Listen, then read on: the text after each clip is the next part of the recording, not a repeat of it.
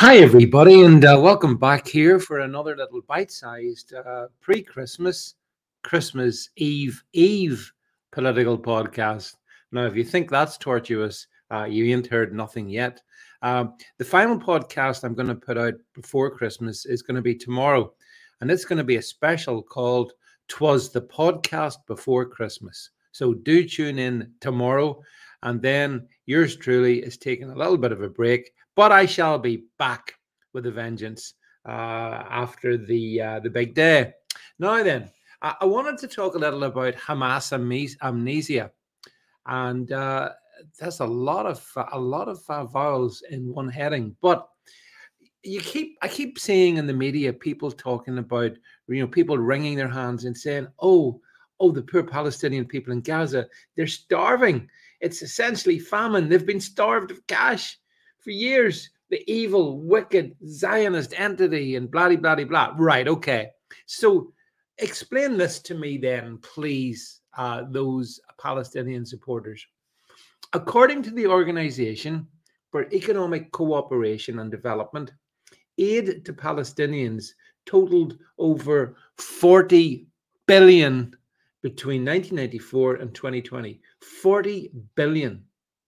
So this area receives more aid than just about any other area, apart from arguably Ukraine, in the world.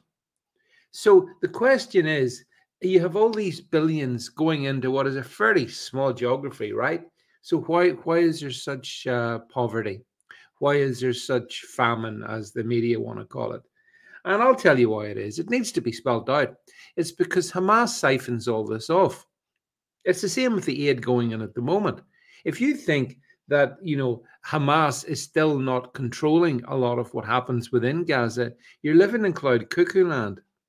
If you think those huge tunnel networks, which we have now seen direct evidence of underlying the Gaza City and elsewhere, didn't cost a lot of money and specialized drilling equipment where you can drive trucks through them, that's how big they are, then again, you're denying reality. And this is the truth of the matter. Hamas is a very big problem. And some people, I listen to some people say, no, no, no, no, they're just a manifestation of resistance.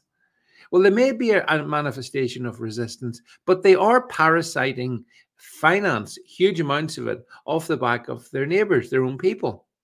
So if the inhabitants of Gaza struggle, and I think they do, that is because in many instances, Hamas leadership are getting filthy rich on the back of all the aid.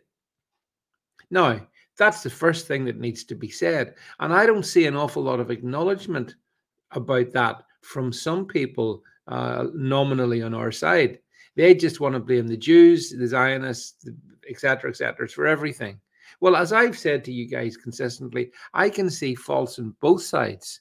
I'm big enough to see that. I do see that Netanyahu's a problem. I do see that the devastation being wrought in Gaza is also not a good thing. And the loss of all innocent life is a bad thing. I see all of that.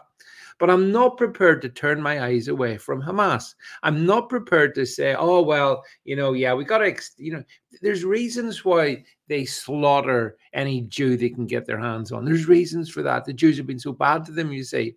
No, none of that excuses it. There's no excuse for murder. That's the truth of the matter. There can't be. It is a crime against God. And in all regions, this should be most readily understood.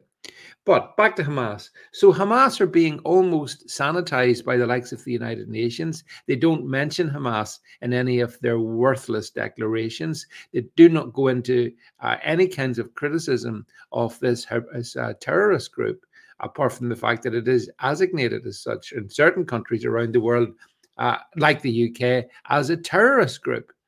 Now, as I said, we can criticize Israel for various reasons, and that's okay. But honestly, there's a massive hypocrisy if you're not also prepared to call out the parasite that is Hamas, the terroristic parasite that is Hamas.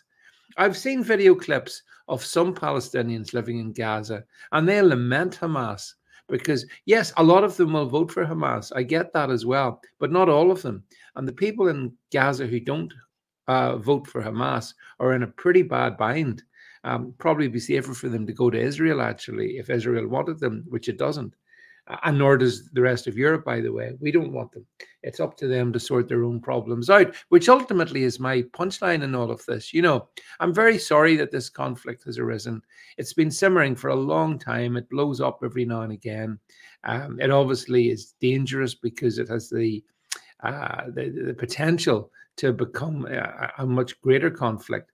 But at this point in time, it does seem to be heading for some sort of a conclusion in the next month or two, by which point Hamas will be pretty much wiped out in Gaza, or at least the current leadership of Hamas will be wiped out.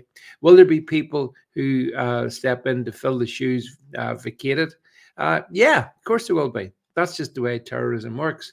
But I think it's naive to turn around to Israel and say, you've just got to suck it up and accept that your neighbor wants to slaughter you. That's also naive. So that's my views on it anyway. People have a sort of form of Hamas amnesia.